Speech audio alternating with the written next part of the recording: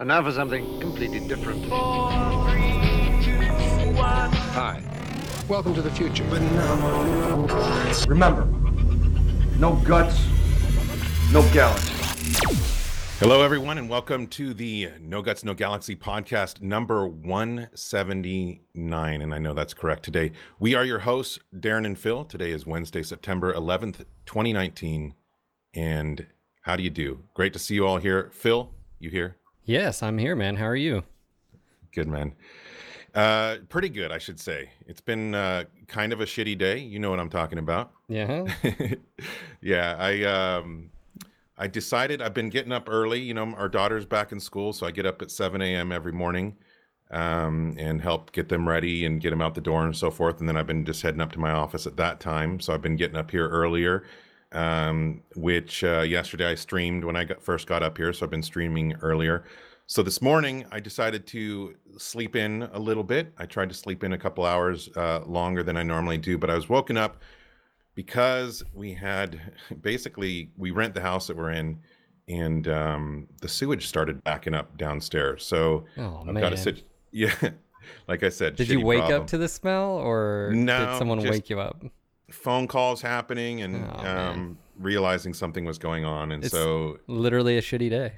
Yeah, literally. And we have guests over, so it's happening in the guest bathroom, their bathroom, as well as our other bathroom downstairs. And you know, it's all bubbling up through the toilets and the bathtub and the shower. And, you know, since we're renting, we have a landlord, and she was trying to kind of not take the expense on as an emergency. She wanted to wait for people to come out tomorrow. But like when I went to check it out, I mean, I have a weak stomach already to some extent. I mean, as a butcher, I can be around blood and I can be around guts, but the smell of raw sewage, I was just retching. Like I was... I'm amazed I didn't throw up. But, I can see it now. Oh, dude, man, that's a bummer. Yeah.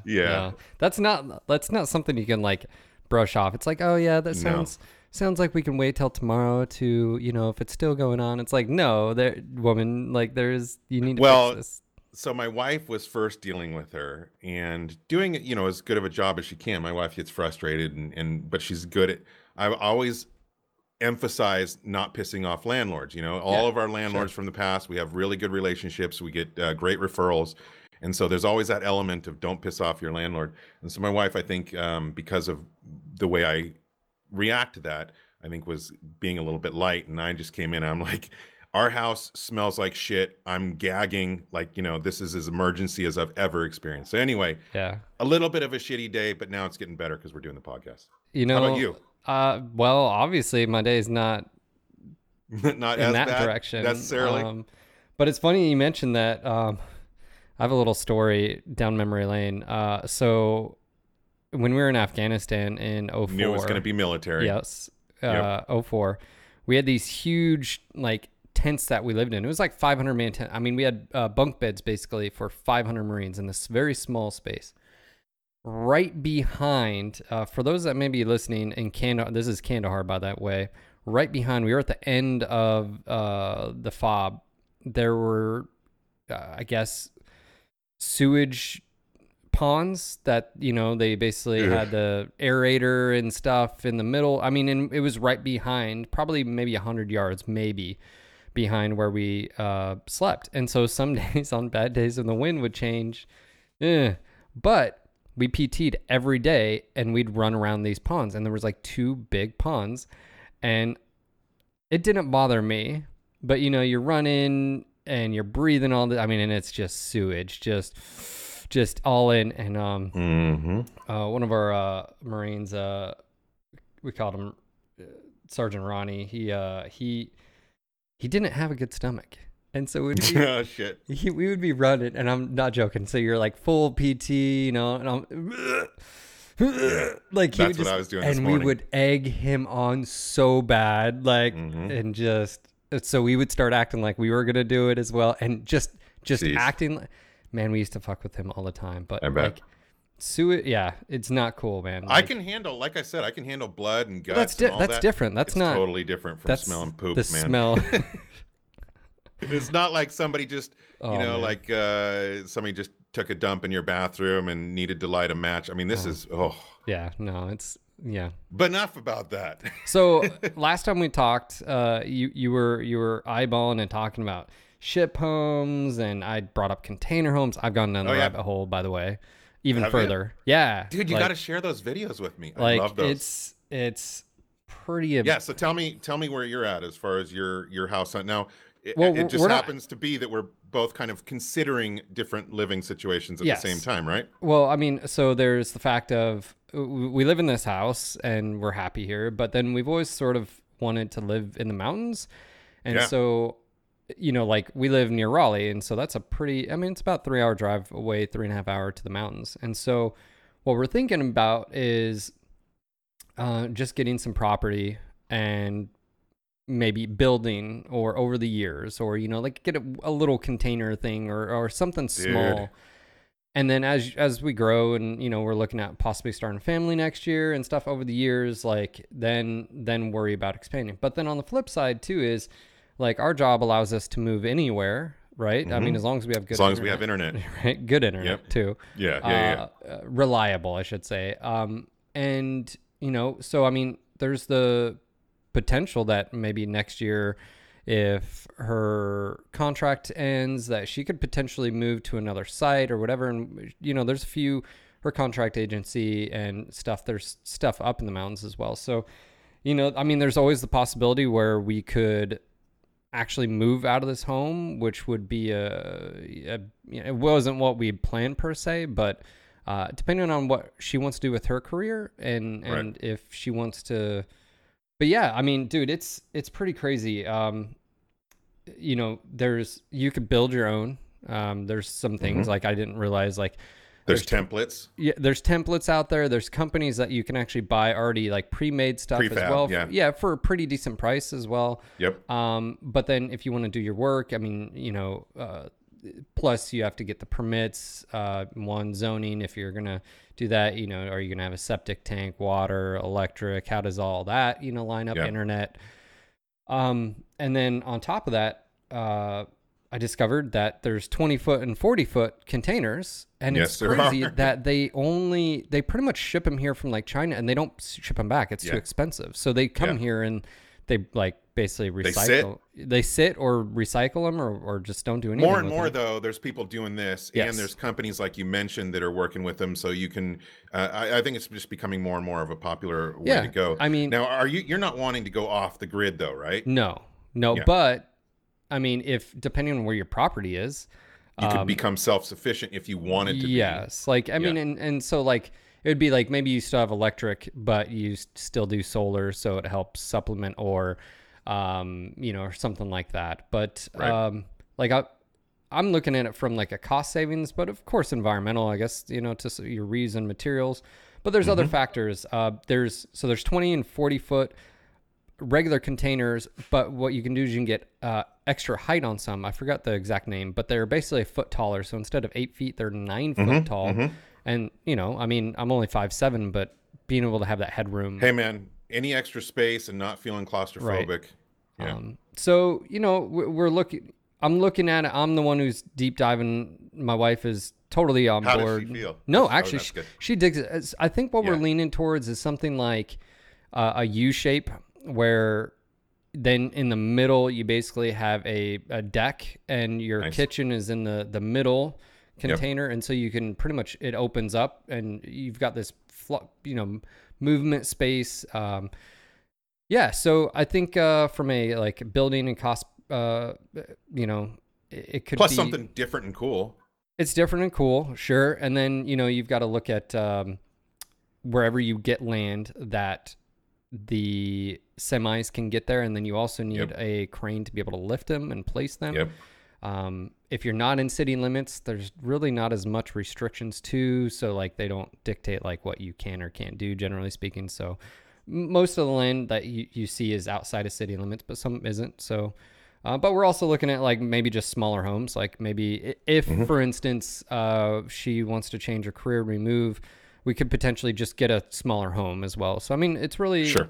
you know, A lot of options, and Yeah. it's fun to look at the potential. You know, container homes, I think, get a stigma, and people have an idea of, oh, container home, it's got to look like a container. No. But man, there are some that look like just beautiful Yeah. multi-million-dollar homes the way they've done them. And I just saw a video on YouTube. This land developer down in, I want to say either New Mexico or Arizona, they just did an entire apartment complex out of these containers. You know, like you can just do some really cool shit. And you gotta yeah, you gotta look at it as more of the containers can literally be used as the framework as well.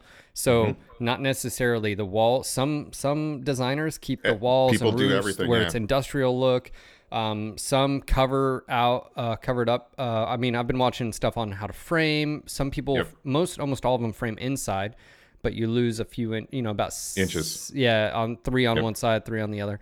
But there was one where they actually insulated on the outside instead, so they Mm-hmm. didn't lose that space. And then plus, because they're able to do that, they're able to actually add more on the outside. So insulation's a big thing. Spray foam is pretty much a go-to because apparently, especially in metal, yeah. it creates condensation, so you have to close up all that. And you know, we live in North Carolina, so heat would be an issue. So there, Have you thought about like half building underground to keep it cooler and shit like that? So ground also, if you raise it off the ground, because air helps circulate. Having some type of roof structure or a structure that, like if you put it up on sort of stilts, so that again it creates an air buffer as well. Not having direct sunlight into your windows, but having enough windows so you get plenty of light. I mean, there's so many cool things. It's a lot to get into, huh? Yeah, and it's really down the rabbit's hole. Yeah. But you know, at the end of the day, it's about, you know, like right now. I mean, why I'm not bummed if we do end up moving is because we have a lot more house than me and my wife need. Even if we had a kid.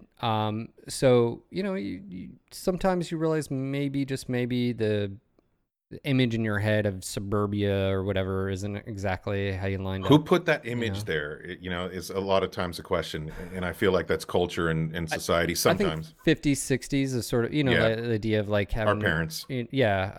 But I mean, it's, again, I'm not disappointed. complaining.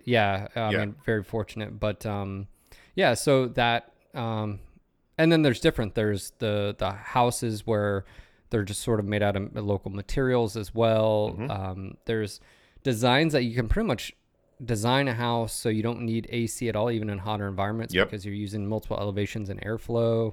There's thermal heating and cooling. I love that geothermal heating and cooling. Well, and very cool technology. You probably run into this just because of the temperature where you're at. You live in a climate similar to what is up in the mountains here, like even where you're at, whereas even it doesn't get as hot. And when we were up for the I had a bachelor weekend a month ago, we were up in the mountains where we're sort of talking about, and you didn't need AC. Like you just open the windows and the airflow was, I mean, it was perfect because of shade and stuff like that. So anyways, it's some really cool stuff. It's awesome, man. A little bit scary stuff because you're like, I don't want to move, you know, I'm like, but you want to talk scary, dude? Think about moving onto a boat. Yeah, I look at it as it's an adventure. Like the biggest thing is, you know, so yeah, there's that. Yeah. What about you? We've gone further down the rabbit hole if we want to keep the similar situation as far as boats. I mean, for those that don't know, we're looking to live aboard a boat. My family, it's just my wife and I, and we have a daughter, 8 years old. And so right now we're living in a big Victorian 5-bedroom. You know, I have a separate office, and it's just way too much space for us. And what is the allure to you? Like what is why did you attach yourself to this idea compared to just downsizing, or compared to, is it financial? Is it intrinsic? Is it economical? Is it environmental? Is there elements of all that? I mean, basically the same thing. For years I've been looking to downsize. Before we moved, the only reason we moved into this house is because it was the only one available when we moved in the area where we wanted to be. So it was well over what we wanted to spend. But it was all that was available. This town just doesn't get a lot of rentals. anyway, I've been looking at, like school bus conversions. I've been looking at tiny homes. I've been looking at container homes for years. I've been watching the YouTube videos and just diving into downsizing and didn't really know for sure that we were going to go in a specific direction. What got me into boats was moving here to Port Townsend. It's just a total boating community. And as we've lived here, we've gotten to know people that are liveaboards and become friends with them. And it basically opened, You guys, there's terminology. There's liveaboard. Liveaboard. I've never heard that until you mentioned it. Yeah. They're called But it makes liveaboards. sense. Right? Yeah. I mean, it's just, and you pick terms like that because when you're talking to people, you got to call it something. But anyway, there's whole communities around it, and you can just Google it, and you'll see. And yeah, as Devil Cran brought up, there's definitely built-in expenses with boats. They require monthly maintenance for sure. But talking to everybody, reading books, I've read a half a dozen books already. I'm reading a half a dozen books at the same time right now.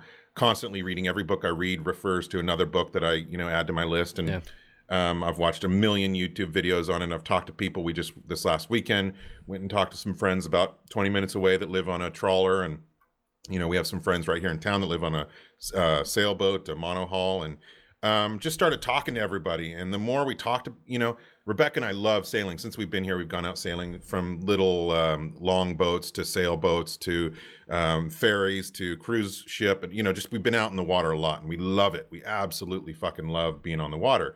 And I grew up in Santa Cruz, California. She grew up in the East Bay. We've always been around the ocean. The sound of seagulls and the smell of ocean air is just home to us, both of us. We both have a strong connection with it. And our daughter loves being on boats. She knows how to sail better than we do. The last 2 years, she's been doing sailing camp during the summer. So she literally can go out there in a little sailboat by herself at almost 9 years old and sail around. And she just loves it, And Gotcha. so, and she's not adverse to it at all. She sees it as being an adventure. And basically, so there's multiple reasons why we're looking at it. One is because we want to go cruising as much as possible. It's going to become, I think, a big part of our life is just whenever we can get out and go sailing. Sure. The Pacific Northwest has like 1,000 destinations for sailing, whether it's around here, the islands that we live around, or going up to Canada or Alaska, Friday, the Inside Passage. Yeah, Friday, Saturday, you guys could literally just undock and roll to across the harbor and go to restaurants and stay all there. over the place, dude. There's Victoria and Vancouver Island is right next to us. So, and all around Vancouver Island, which is almost the size of California, there's all kinds of places to go. How does that work with do you have to bring your passports, and how does that work when you're docking a boat? Basically, yeah, whenever you dock in another country, you have to first go somewhere and say we're here and you register and all that. But if you're out at water, because a lot of times you won't dock, you'll just anchor at places. Basically, the Coast Guard can board you at any time. Gotcha. Don't have to give you a warning. They just pull up and say, we're coming on board, and, they check everything. Cool.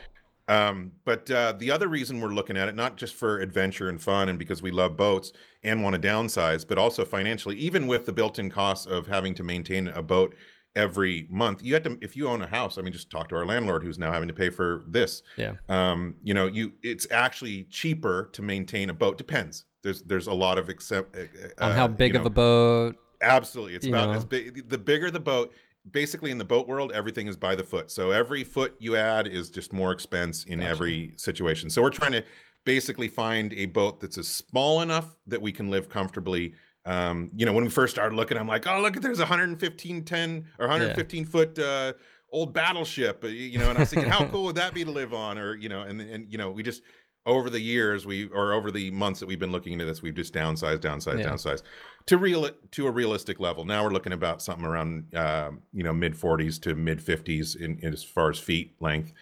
And it's actually cheaper for us to buy a boat and maintain that boat with all the costs of, dock life, living in a marina for part of the year. And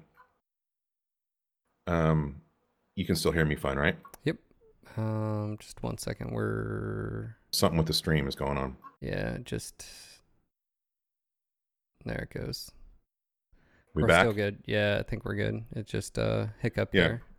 Just a little hiccup. Anyway, it's all of the above, including expense. It's excessively less expensive for us to live on a reasonable sized boat than it is to rent a house. You said something surprising to me when we were talking about all this offline, and you said there's like waiting lists. There's like, this is a thing, but it's a thing you don't have in normal conversations with people. So like, this is a whole. Well, people get, just like when you're talking about a container home, I think people have preconceived notions of what that means. You know, like, ooh, you're going to be living in a shipping container? How gross, you know, or whatever. Right. Same thing with talking about a school bus conversion. But I've seen school bus conversions that are like palaces inside that look like a 5-star hotel or whatever, you know, super clean and modern. And the same as boats. You have shitty old boats where somebody doesn't care about it and doesn't maintain it. And you have palaces floating on the water, you know, that are absolutely spotless. And so it's really up to you to maintain your boat. But it's totally comfortable. They are like apartments floating on the water. And we're just you should find like an old like fishing boat to. Well, that's what a renovate. trawler is. So basically, trawlers are like that. It's trawlers mostly evolved I'm from talking like fishing boats. Forrest Gump. Really fishing, yeah. Like for like that, you know, like. Hey, I've looked at them, dude. You can buy a boat, retire it from whatever trade it's in, and convert it, but it's expensive. We Yeah, just want to buy something that's basically turnkey and live on it. Yeah. That's comfortable. Plus, I'm not I don't know how to Do all I'd that. have to But learn. you can learn. Which we're 10 minutes from one of the best boat building schools in the country, and so I'm going to be taking classes, engine maintenance, electrical, plumbing, all that stuff, so we can learn how to do it ourselves. Gotcha. But yeah, anyway, it's exciting, it's scary, and we're looking forward to some change and some adventure whenever it happens. All right. Well, we will continue to update you guys and of course ourselves On ourselves, yeah. on our adventures, if you will. But TLDR, Darren wants to be a pirate, Boat captain, and pirate. you know, I want to. And you want to live in a container, I want to live in a steel box, a hole in the ground. a hobbit home, if you will, which is there's appropriate. Cool hobbit homes too being built in the Pacific Dude, Northwest. those, I would love it. Right? I would love it. I know. She jokes because like some of the homes I've liked in the past were, she called them hobbit homes, and I'm like, Yeah. no, they're not in the ground, but that would be cool Yeah. too. Anyways, all right, so we'll update So, you guys. Yes, Let's move on from homes. You watching anything cool? Movies, TVs, anything good recently? So okay, so me and the wife, we haven't started it because she wants to watch the original first just to catch up, but The Dark Crystal. Oh yeah. So I have that on my list, man. Yep, we're gonna watch that. I remember watching it when I was a kid, but I don't remember the premise, so I may watch it with her. Dude, it was before we moved, so Micah was probably 6 or something, and I thought, yeah, The Dark Crystal's a good movie.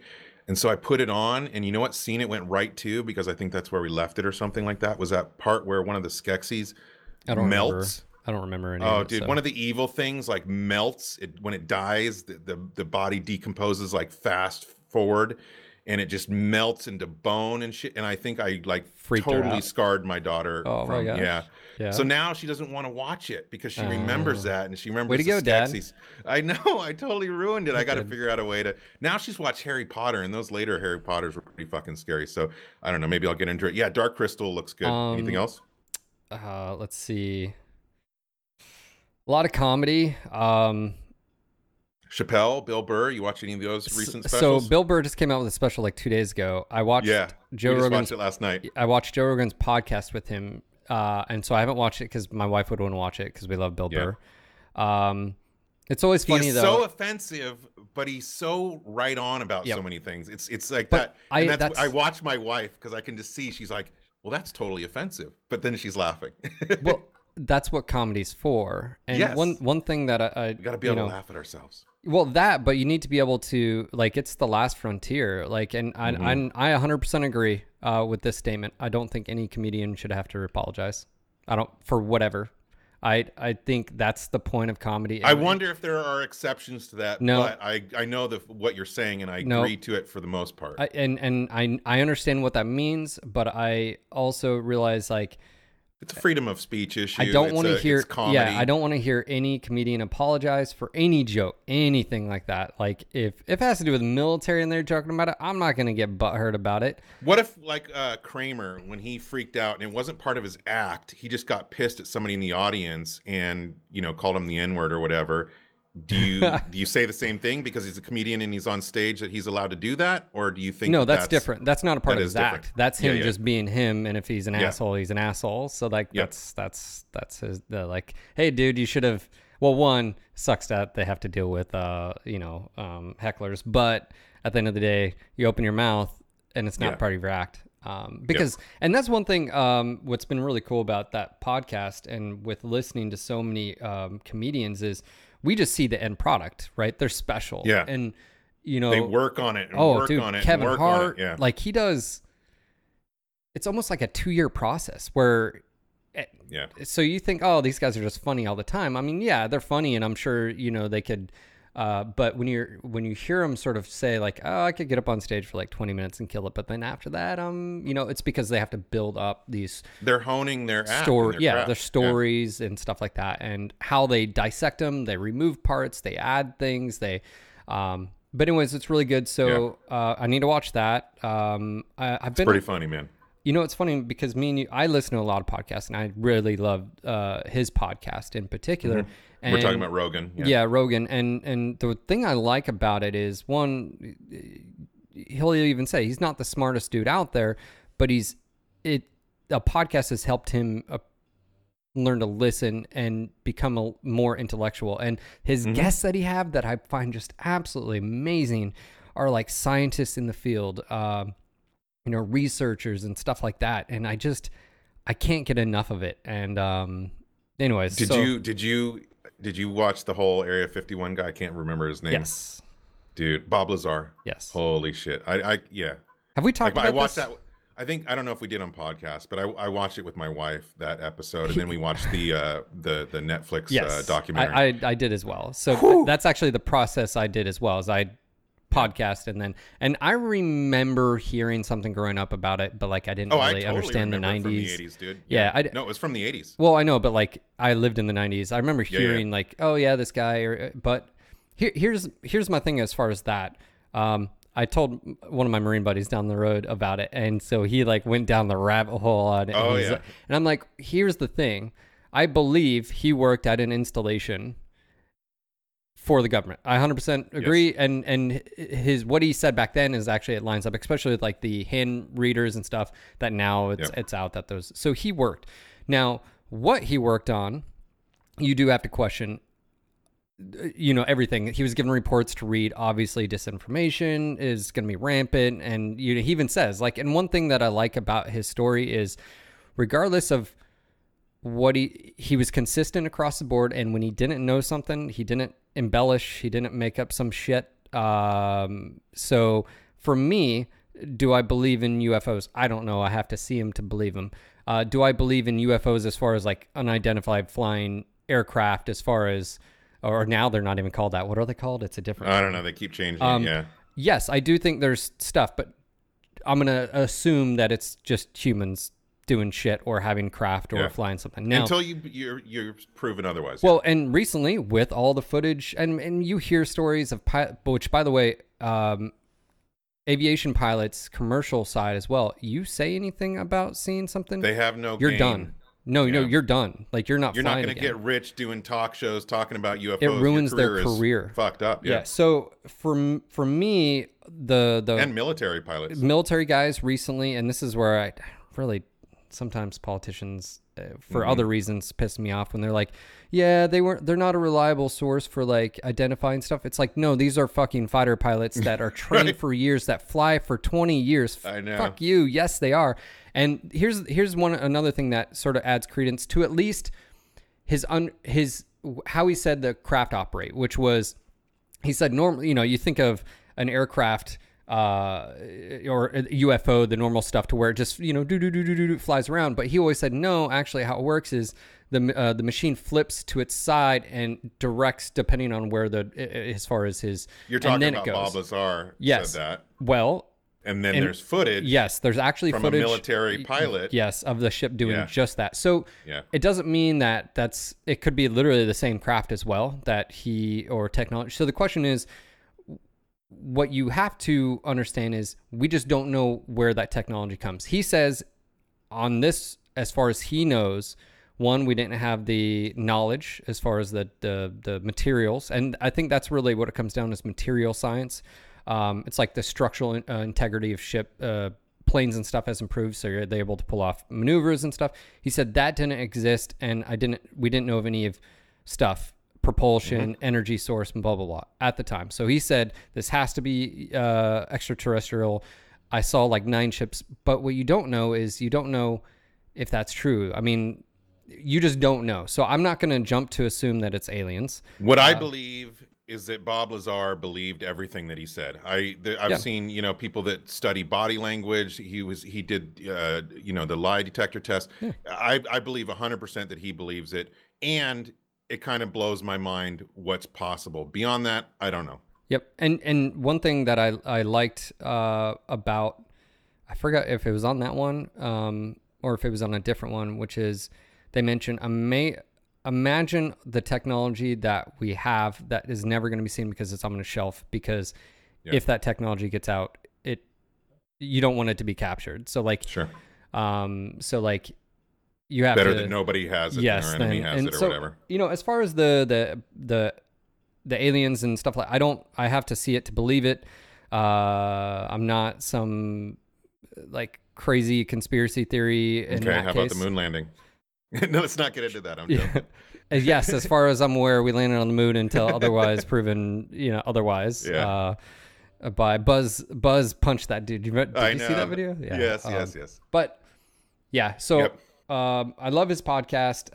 Watch a lot of comedy. I haven't finished The Boys, but I need to. Got to finish that, man. Boys is a good show. And Stranger Things 3. Stranger Things I haven't 3 finished was it. okay Yeah, to us. We We midway felt through. basically like 1 was the best, second best, third best. But Yeah. we started watching Carnival Row. I Oh think that was yeah, name the of it. Amazon with Orlando Bloom. Orlando Bloom, yeah. It's okay. It's good. I mean, it's, you know, it's okay. It's Yeah. not bad. It's not great. It's but if you don't have anything else to watch. And then I think that's pretty much it. I think, you know, we got some things on our list, but we haven't checked anything out. Yeah, anyways, I'd like to say thank you guys for tuning in or listening on YouTube or SoundCloud, which, by the way, if you didn't know, it's on both. Support for this podcast is brought to you by our patrons, our Twitch subs, which, by the way, it is September right now. So if you'd like to help support the channel, it is $2.49 or $2.50 half price for that tier 1 sub. So consider it. We'd appreciate it. If you'd like to support the podcast, that's a great way. And of course, you can check us out on patreon.com/no-guts-no-galaxy. Bam. So let's jump into, we just like talked, I think, a half an hour We about did. completely We could keep stuff. going. Yeah. I know. Like, We'll see what people think. Did we babble too much about stuff that you guys aren't interested in? Let us know. But anyway, we're going to get into MWO, MechWarrior Online. Yep. For some of you that have been with us this last week and a half, Phil and I have started some new schedules. We're pretty much streaming every day, either one of us or both of us. This week it's been both of us. I did an afternoon stream on Monday, morning stream yesterday. I think it's going pretty well. I did have somebody come into my stream yesterday and tell me to gas myself. I don't know if that was like a reference to my Jewish heritage or if he just meant that, you know, I'm not as good as you are, which I, you know, always say, like people coming out, you're not Phil. Where's this beard from or whatever? And I always let them know I'm not going to play as good as Phil. So, you know, I don't know. you give what he away was things, referencing, though. but You're like Santa. I do give some I don't stuff give away away. shit.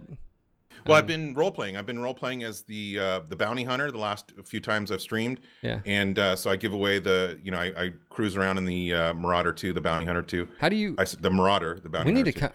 Oh, man. See, what would be awesome is, like, if you get to kill someone, you take something of theirs. That would be the best. Like, you like that XL360? Right. Oh, Yeah. it's mine now. You know, but... Yeah. Yeah. Well, basically, so I just tell people when I role play characters, which I'm going to add more to my, I'm going to add some more lore-based characters, basically, so I can give other heroes. You're going to end up making me do this, because it Dude, does it's kind of sound fun. fun. Yeah.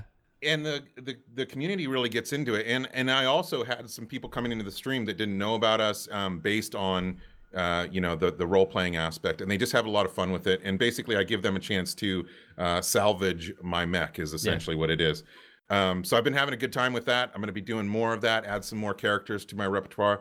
But anyway, yeah, how's the streaming been going for you? It's been good. Obviously, for me, it's been one of those weird ones where, we don't really have a whole lot of patch stuff going on. So the discussion usually turns to Mech 5. And, you know, I'm going to be honest with everyone. I'm impatiently waiting. Yeah. Like Totally, I'm both in are. the same boat as everyone else. And I think we're going to start getting involved, you and I, at least in promoting it Yes. more over the coming weeks. And I'm going to say it could be a week, it could be 2, it could be 3. But I think we're going to have some stuff happening soon. So stay tuned. We don't know. But I can't tell I'm you what. impatiently. I'm not. We are both I'm not doing a impatient about good this. job. Yeah. I've had to fill that void with something else. But we'll talk about Mech 5. Container homes. Yeah, container rooms. We'll talk about Mech 5. But yeah, no, the streams have been good. I think the handoff to you has been really good, or to me, vice versa. And then, of course, Wednesdays, us having the podcast. Yeah. Now, speaking of which, we were supposed to have Randall on last week, but he double booked, and then we haven't heard from him because I think they're a little bit busy. He double booked, but I think he was also at. He was at PAX. He was at PAX. Yeah. So he was super busy with that. And then they've got all the Kickstarter stuff. So Yeah. He's busy. We are going to get him on. I'll be emailing him again this afternoon, and we'll get him on as soon as possible. he should just show up at their office. Be like, hey, Randall, right with the I got this microphone. camera. Yeah, just be like, hey, we're going to do a thing. Yep. So we had, actually, I'll tell you what was really nice, double XP weekend. Yeah, so we got the Get Schooled event Yep. and sale, and so it is a double XP weekend. It goes on through what, Monday morning? I think we're almost done with it. I don't think, hold on, Yeah. let me double check here. I think it's September 13th. Okay, so yeah, you've got like 2 more days. Yeah, I love double XP weekends because I'm no like, okay, doubt, man. because I mean it's a little bit different now. Like back in the day when you had to have 3 mechs, it was necessary. Now you get a mech and maybe you don't like necessarily, you can't find anything that you really like with it. You move on to maybe a variant that you do, and then like now, I was tackling some of the dervishes that I found a setup that I like on them. I just didn't max them out yet, so I was doing that. Some of the Marauder 2s, but then they also had it was like a 20,000 match score. That was like the final thing for the event. They changed it to 15,000. It was sneaky. I don't know why they did that, but Matt. yeah, I don't know. That was I was like, hold on, this was 20 yesterday. It's 15. Yeah. Anyways, so they've got that going on. But yeah, as far as streaming, I think it's been good. It's been, like I said, it's a weird time for us as streamers and other streamers out there, just because as far as content, there isn't any. I mean that it is what it is. Bug fixes here or there. And so a part of me is like, but then another part is like Mech 5 is just right around the corner. And so, yeah, we understand too. I've had a few people come in and that were, frustrated with things and stuff like that.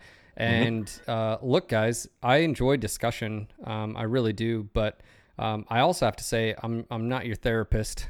I can't make things change. It is what it Now, is right for the now. proper donations, we can, I can sit down and talk. No, but yeah, just a heads up about that. Like, Yeah.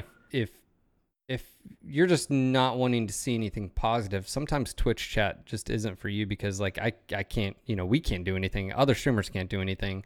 If you have questions about Mech 5 and stuff like that, definitely the appropriate is go post on the forums, or in this case, you can hit up Russ on Twitter and stuff. They respond, and if they don't respond, Darren and I can't do anything about that. So just wanted to make that very clear. That is, We'll get to that, Devil Cran. yes. So the Get Schooled event and sale ends on the 13th. That's Friday, and I guess we'll be going into a new sale and event over the weekend. We also in MWO right now have the MWO Comp Championship Series 2019, which is something that Devil Cran was just referencing. Basically, we'll drop the link in there. This is the MWO Comp Championship Series 2019. Comp scene is very alive and active right now, and it's fun. Actually, not this last weekend, but the previous weekend, I did comp drops with Nutty Rat, and let's see who was else. Starwolf was dropping, and Pseudo was dropping, and so we had a bunch of teams in the queue, and we just had the fucking best time ever. It was so much fun. And you didn't take yourself seriously. You were just having. No, we weren't taking ourselves seriously. Neither was Starwolf's team. I think got beat the most. In other words, lost the most matches, but they were just having the best time ever. Like you jump into their Discord channel and they're just laughing, having a good time. We won most of our matches. But again, it was really a good time, and it made me want to get into, if one of these units out there want to adopt me for some faction warfare, as long as they're organizing it and and just kind of bring me in, that's Low cool. expectations, guys. Yeah. But just being part of organized gameplay again was really fun, and Nutty Rat did a good job of organizing the team, and had a good time. But anyway, let's get back to the point. MWO Comp, it's alive and well, and it was really fun. Stage 1 just completed, in fact, and Stage 2, the teams that are moving into Stage 2 will be taking place in September this month and October next month. Who moved into Stage 2? I think you have the listings, right? Yeah, so, and this is, these teams have received a direct seeding into Stage 2 of the tournament. The exact order of seeding will be decided in playoff matches held through September. So just this comes from the MWO Comp Championship Discord announcement section, which of course, if you need to join that Discord, we can get you that information. But first place EMP, surprised? I don't know who, who that team is as far as their members. So right. I need to get 228 Blackwatch in second, MJ12 in third, and Steel Adders in fourth. And so we fought against some familiar names and people, I'm sure, in there. Yeah, I mean, all four groups. And then, of course, there was others that were going to be competing for the seeding and stuff. So, and then, of course, then you've got the rest, right? This was the invitational. Invitational, yeah. And that's just basically like, hey, sort of like how they explained is these guys will get a bye, if you will, and you won't be bashing your head up against the, top teams out there. And so... Yep. You can do those drops like you guys were doing a few days ago or a week ago. And I love watching MWO Comp. I mean, I've said it at the MechCons, and I prefer watching it over most televised sports and so forth. It's all my favorite stompy robots, and it's people that play 100 times better than I do, and I just have a really good time watching it. They've been streaming on their MWO Comp channel nonstop, and if you get a chance to check them out, I would do so. There's ways to support MWO Comp. I'll put one of the links in chat right now, which has to do specifically with me. Yeah, the purchase an hour with you. Yeah. How much is that worth? Well, depends on what your expectations are, because it could be off the charts. But basically, it's $35, and that supports MWO Comp. And I'll read their definition here. You're purchasing an hour with Bombadil. Big, huge asterisk. If even though they don't have it listed, I'm going to add it. This is not an hour in person, and it won't be in some, purchase by the hour motel or anything like that. It says spend an hour playing with Bombadil, shooting at and talking all things MWO and life. Challenge him to 1v1, talk about BattleTech, or just have some relaxing games. Basically, we can work it out amongst ourselves. Whatever you want to do. If you purchase an hour, we can play some BattleTech from Harebrained Schemes. We can play MWO. We can just talk tabletop, or what it's been like to be in the franchise for 35 years. Whatever you want to do with that hour is totally cool. And it supports MWO Comp, which I think is an awesome cause. One of them, there was two there. One was purchased. I don't know who got it. Somebody's spending an hour with me. There's one left. I would love it if one of you out there would go and get it and just make me feel good, do my ego well. To see that both of them got purchased. But there are other ways to support as well. I don't have a direct link to the other ones, but I know that some people from Incoming Missile Podcast are volunteering some of their time, as well as Alto, the painter. You've seen some oil paints that he's done for the community. He's you can buy a painting, which is amazing. He's an incredible artist and totally worth the money that he's asking. And it, again, supports MWO Comp. You can buy training time from EMP and some of the other comp players if you want to get better. Totally recommend that. I should be doing it as well. Maybe I'll purchase that. Anyway, a lot of ways to support MWO Comp. And it's just great seeing the comp scene thriving and still having a good time. Right. Next, we've got Mech 5. Speaking of Mech 5, the latest screenshot was released last week. I actually really like this one. Let's talk about this screenshot and why you like it. I the more I looked at it, I realized, yeah, I do too. This is a pretty cool screenshot. I mean, one, the destruction, but two, just sort of gives you, it's better than just grassy sort of field and, you know, mech and, you know, stuff like that. I mean, it gives a sense. You got a tank, you got the mechs, you got these destroyed vehicles. Armored vehicle. Yeah, armored vehicles. And also, you know what I like? The missiles coming from, what are the missiles coming from? That's a good question. But they have almost that Robotech, like, crazy swirling action going on, at least at the beginning of their flight path. Yeah. But a lot of missiles coming at these mechs.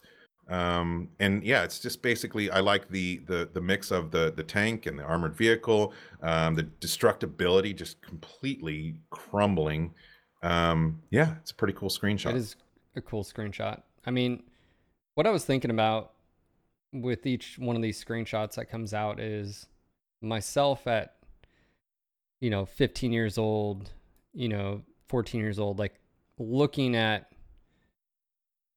3D models and just been like, oh man, you know, or like the intros of Mech Warrior games or Mech Commander, and just thinking, oh man, you know, what happens when the games look, you know, will we ever see the day when games look just as good then?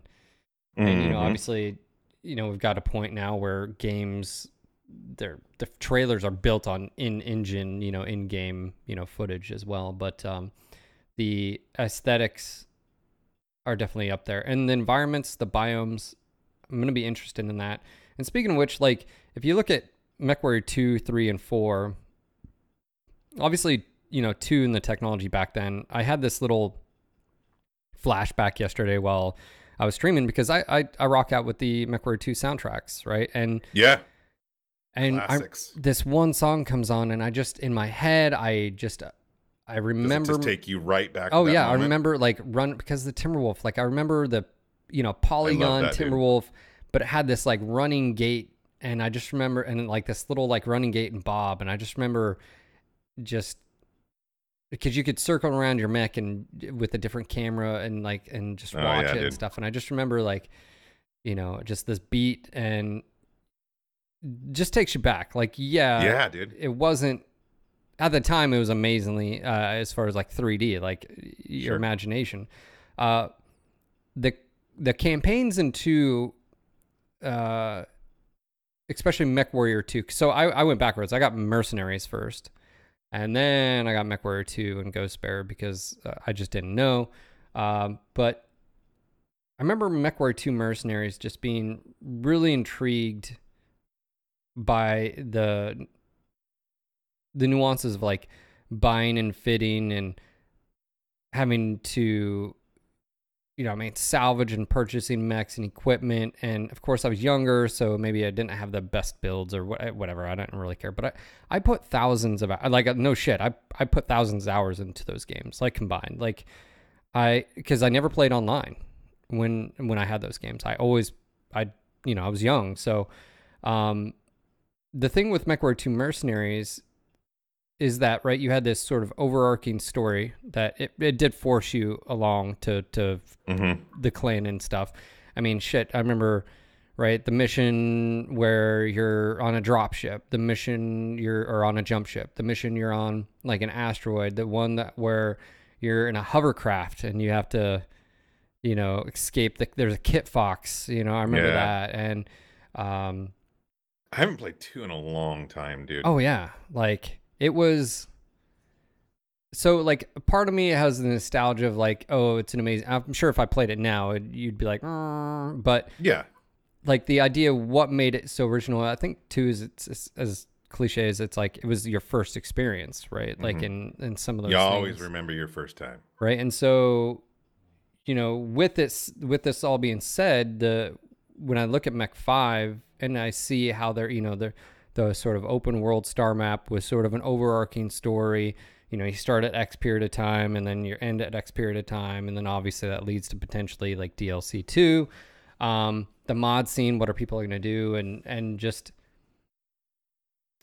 I'm looking forward to it. I think that's to sort of take me back a little bit down memory lane, because Mech 3 for me had a great story, and I think what made Mech 3 amazing for me was the audio that they had, you know, Morgan Kell and sort of the voiceover. I mean, the very intro of like you starting and your drop ships are getting shot down out of the sky and shit's going down and you're fine. And like the audio was really good. And the graphics were a big step forward from Mech 2 as well. I mean, visually, you didn't have as much like Foley, like the world didn't lived in because the technology still wasn't there, but still, you know, it you know, you could run over dudes, you could shoot them with machine guns as they were running around. It was just, I remember playing Mech 3 for the first time and just being like, holy shit. Like I needed to upgrade my computer. Mech Warrior's always been good about that. Right. Forcing you to upgrade your computer. But yeah, I mean, yeah, dude, 1, 2, 3, and 4. You know, it's been 20 freaking years almost since 4. If not 20 years. And I'm dying for, you know, like I can't play I can't get 2 and 3 to work on my computer. I've tried. I'm not as technically proficient as a lot of you, and I've seen other people out there that can get them to run, which is awesome. And I could probably put more effort into it and make it happen, but I can get 4 to run. And so I pretty much play through, you know, MechWarrior 4 Mercs once or twice a year, pretty regularly now, and have been for a very long time. So that's the one that I'm most familiar with as far as recently. I mean, I played the shit out of 1, 2, and 3 and 4, or 1, 2, and 3 when they came out. But I've been able to do 4 for a long time. And yeah, as far as 5 goes, man, like you were saying, like I remember the graphics back then thinking they were awesome, and obviously for the time they were. And you know, we used our imaginations and you know, sometimes you just close your eyes and you can experience it, whether the audio was helping with that or not. But yeah, I'm so looking forward to an update, you know, for all the nostalgic reasons, but also just for just having something that looks good, that's up to date, that's current, you know, technology. And obviously the graphics aren't the end of the world. For me, what and I made this reference, I think, last podcast when we were talking about BattleTech, the game by HBS. One of the drawbacks that I see is like storyline, I feel like is so important. And so like, I'm really looking forward. I know they worked with Randall, you know, on the storyline for this, the overarching storyline stuff. So I'm really intrigued how that works and how it plays out.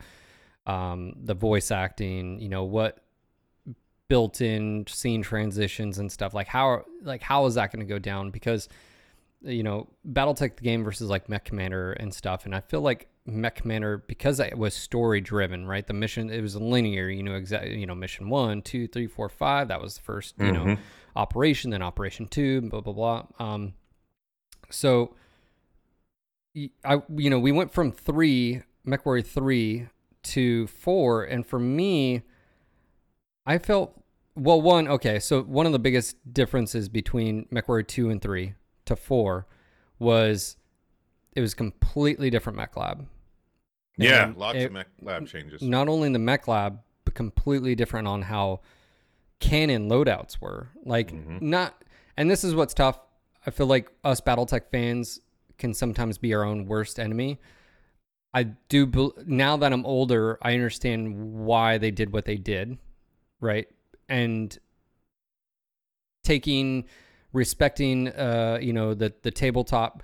But now how I look at it, and I said this a few days ago on the podcast or on the stream, which was you have to understand and not be so rigid in your thinking to realize that the reason why it works in the tabletop does not always and or even work in a real world 3D environment. And if you're like hardcore stringent about that not changing, you're an actually detriment to the franchise and sort of IP evolving, because yes, that works in a tabletop, but not in a 3D environment. And so stuff like, you know, hard points, which we'll get in a second, or weapon value, like an AC-20 has to do 20 damage, or like really that kind of mentality is actually very limiting, and I think holds the franchise back. And so absolutely, you know, when you look at Mech Commander didn't have AC-20.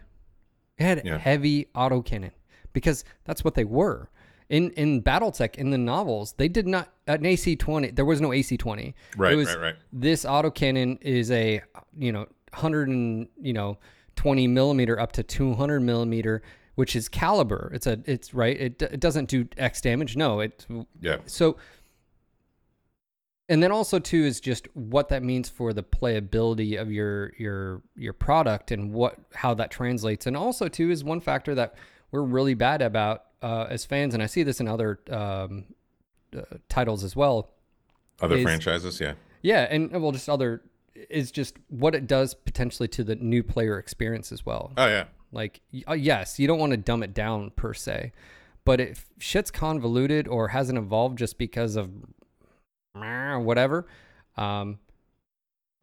Anyways, so I feel like 3 to 4, that was the biggest thing. Another thing is graphically, I actually felt like 4 was a step back. It was a step forward in some aspects, but it was a step back. Like I felt 3 looked better, in my opinion, in some aspects, and 4, it just, I don't know. It was a weird time for computer games, to be fair. The whole 2000 period, because everything was consoles did it better, and it was easier, But yeah. So 4 to me, and here's the big kicker with 4, I just didn't like the story. I didn't like it. Even the expansions and I don't know. I just didn't. It wasn't as much. I think that's a lot of that is personal preference. I mean, I know people that swear by 2, swear by 3, swear by 4, and I think it's where you were in your life as far as game playing. It's what your personal preferences are. I think they all have pros and cons for sure. For better or for worse, I loved 1, 2, 3, and 4 for one reason or another. They all meant something to me, and I loved them, and that includes also the Mech Commanders and. And the other games, the ones that came out earlier in the late 80s. So anyway, yeah. But we were talking about Mech Lab and Hardpoint, and we did just have the Russ gave the MechWarrior 5 AMA in regards to Mech Lab. So what did we learn? So previously, up until this point, the Mech Lab for Mech 5 was actually going to be really restrictive to the players and to customization. Like, it still allowed customization per se, but stuff that you couldn't customize was like Indo and Pharaoh. Those things just, and I understand where they're coming from. Like, if you live in the BattleTech universe and you're a soldier or a Mech Warrior, right? If you're just a line Mech Warrior for some house guard, you're not doing any customizations to your mech. You're not changing the engine. The engine's just built in. It's like having, an M1A1 as a tanker. Like, I didn't change anything on the tank. You were issued it. You're not doing anything. So you weren't changing the engine. But when it comes to like Indo and Pharaoh is like, in the novels, Indo and Pharaoh were straight upgrades. There was no crit slots in the thing. Right. It was straight upgrades. The process, how to make the kit was more difficult because it had to be in space and so forth. But it got sent to the frontline units. So certain mechs started getting upgrades of Indo and Pharaoh, but generally speaking, other people couldn't. You could maybe find on the black market like refit kits. So that's something in Mech 5 that, you're not going to be able to do. We don't know about refit kits, which would really be nice. So like he's used the example, like if you take the JR7F, well, you got a Jenner that doesn't have it, and you have a Jenner that does have Indo and Pharaoh, and you find one, that's going to be a nice upgrade. Right. So I understand it from a variant perspective, because some variants come out that are just better, like off the production line. They've had those upgrades. Well, the other limiting factor for MechWarrior 5 in the Mech Lab was let's take the Hunchback 4G. You were only going to be able to replace that AC-20 with variations of the AC-20, like the Luxor 9000 or whatever. Like, that's just a different model of it. Yes. Yeah. But you could not put anything else. You couldn't put a Gauss rifle. You couldn't put an AC-10. And again, I understand where they're coming from, because like MWO, mechs just get put to the wayside because they can do things that the other ones can do. Like, for instance, the Hunchback 4H. If it's able to put an AC-20 on, it's got more energy slot. Then why even bother with the 4G, right? So from a design perspective, what they did is apparently there was back and forth internally that some of them weren't happy. Russ even said he wasn't really happy with that solution, and some other developers as well and designers. And they came to say, hey, how about we change this up? And this is where it gets similar to Mech 4. They decided on doing hardpoint sizes and weapon sizes. So they have large, medium, and small. so ballistic, energy, and missile. And a AC-20 is the same as a Gauss rifle when it comes to it's a large ballistic. So you don't have to worry about, a AC-20 is 10 slots and a Gauss rifle is 7 slots. You can put it on there. And I guess the difference is the tonnage and then like how many extra slots can you put for ammo and stuff like that. So it's very similar to Mech 4. Yeah. How do I feel about it? I think it's actually smart because what that does is it still basically, it gives the players more choices while still retaining the uniqueness of each variant. Like you're still going to be limited what you can do versus that Hunchback 4G versus a Hunchback 4H, right? Because the 4H may only have a medium ballistic. So you could never put that AC-20 and plus, others. Whereas, then it would have, 4 or 5, however many energy hard points, it'd be 5 energy medium hard points. I think this is smart. To me, if I'm honest, this is exactly what the franchise needs as far as taking. And this is why retrospectively, when I look back at Mech 4, I see what they did. I just feel like they missed the mark because they literally changed the setups. Like we all know, like the Timberwolf has this weapon systems or the Atlas has this. And I feel like this is actually a really cool thing. And then on top of that, he got asked about what about DLC in the future in Clan Mechs? And he said, well, I hadn't really thought about it. Well, I'm going to go out on a limb and say he's probably thought about it, but they just don't want to say anything yet, right? But the reason why this is a smart system is then it allows Omni Mechs to have Omni hardpoints, which is what Mech 4 did, which was really intelligent. Again, the difference being is how they're handling that versus Mech 4, and I think that's smart. Yeah. I think it simplifies the Mech Lab, which isn't a bad thing. I think the Mech Lab is overly convoluted in a lot of aspects. Customization wise, again, you're not changing out the engines of the mechs and stuff like that. I know that's going to be a kicker to some want the full blown MechWarrior 2. You can do whatever the fuck you want. But if you do that, there's no point in variance. And you run into that with Battletech the game. You're not able to do that. Well, guess what? Rogue Tech introduce it or other mods do it. And some chassis just become pointless and it's just it's a power vacuum race. And so for me, and I'm sure there's going to be mods that do that. I'm not going to be using them. Oh, for sure. I want something, how I look at that, the Mech Lab change and what they're doing is, to me, that is a smart move that moves the franchise forward and the gameplay and what it does. I would like to see other stuff like that. Like, I think hit locations is another thing. Scale is an issue with some mechs. The bigger they are, the easier. But here's the kicker. This only has to do with like PvP. It doesn't matter as much as PvE. Well, what about Indo and Pharaoh? What about BAP? What about ECM? What about are we going to have secondary stuff like smoke grenade launchers, that certain mechs? What about other stuff? Let's take that step further. That's where I feel like having that, I guess, imagination is good. Mm-hmm. Yeah, I mean, honestly, of course, I've already seen within the community people saying, "Oh, that sucks. I want to be able to change everything." Maybe as Mech Lab, similar to MWO, whatever their preference is.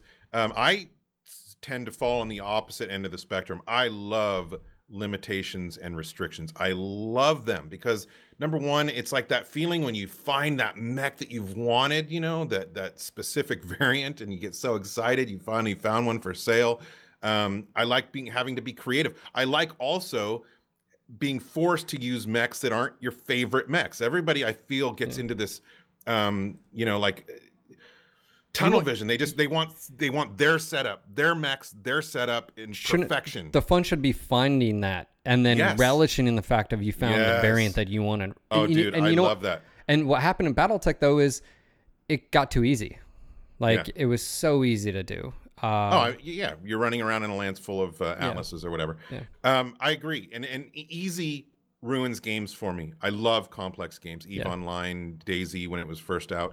You know, complex, the more complex, the better. The more restrictions and limitations, the better. That force you to be creative. That get you excited when you get something you really want. That's where I feel like the It was a good compromise. yes, so I that's think the where I was going. compromise and the mod scene, you're gonna have people that Yeah. are like, oh yeah, well how about we do it this way? That'll keep it more vanilla and stuff, and someone will take it like full rogue tech sort of style. But Yep. so anyways, hard point size is good. I think that's a smart move. So we got that. I know you've got to go, and I keep rattling on. Well, so let's, we just got a note from our plumber dude, $7,000 to fix it because there's roots growing through the and you pipe. don't have So to, and you don't have to pay it. I don't have to pay it by Yeah. our poor landlord. But anyway, that's what's going on. I do have to go deal with it. So let's right, run through right now what's so- going on with BattleTech. Okay, so a quick update. BattleTech, there was just a patch 1.7. This is like a 4 gig patch. There's a lot of stuff in it. I haven't tried it out, but I know it came out. There's a lot of adjustments for balance in the Kamea story, rebalance, attack, defense. There's a lot of stuff. But just Here's the link. I'll drop it. yeah. So keep in mind, if you are rolling any mods, this could and will potentially break it. I know it broke Rogue Tech again. That happens in a big.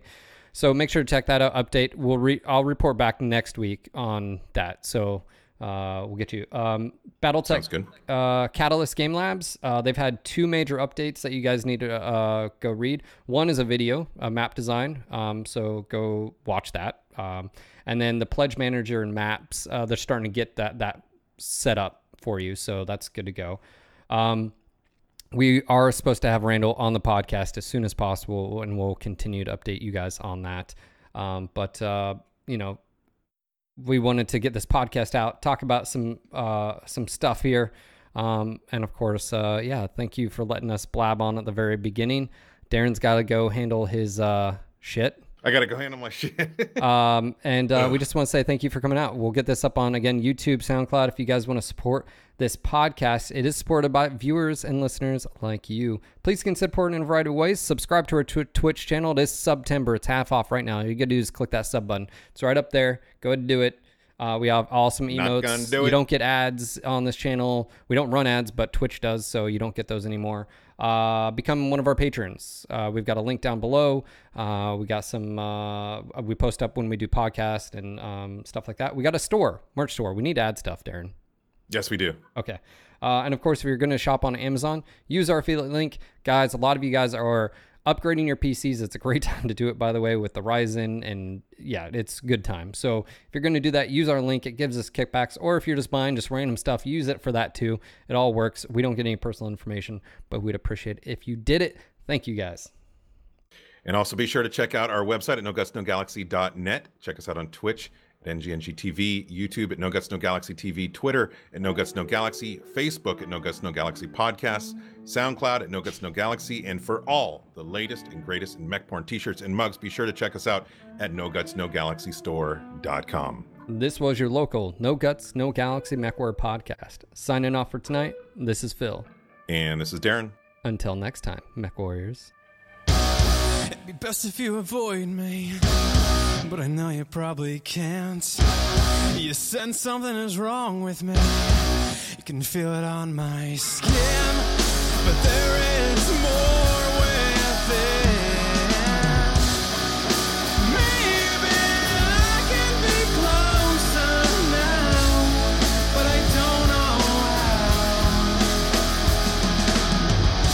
Please don't remove my metal skin, my metal skin, my metal skin, and the wires within.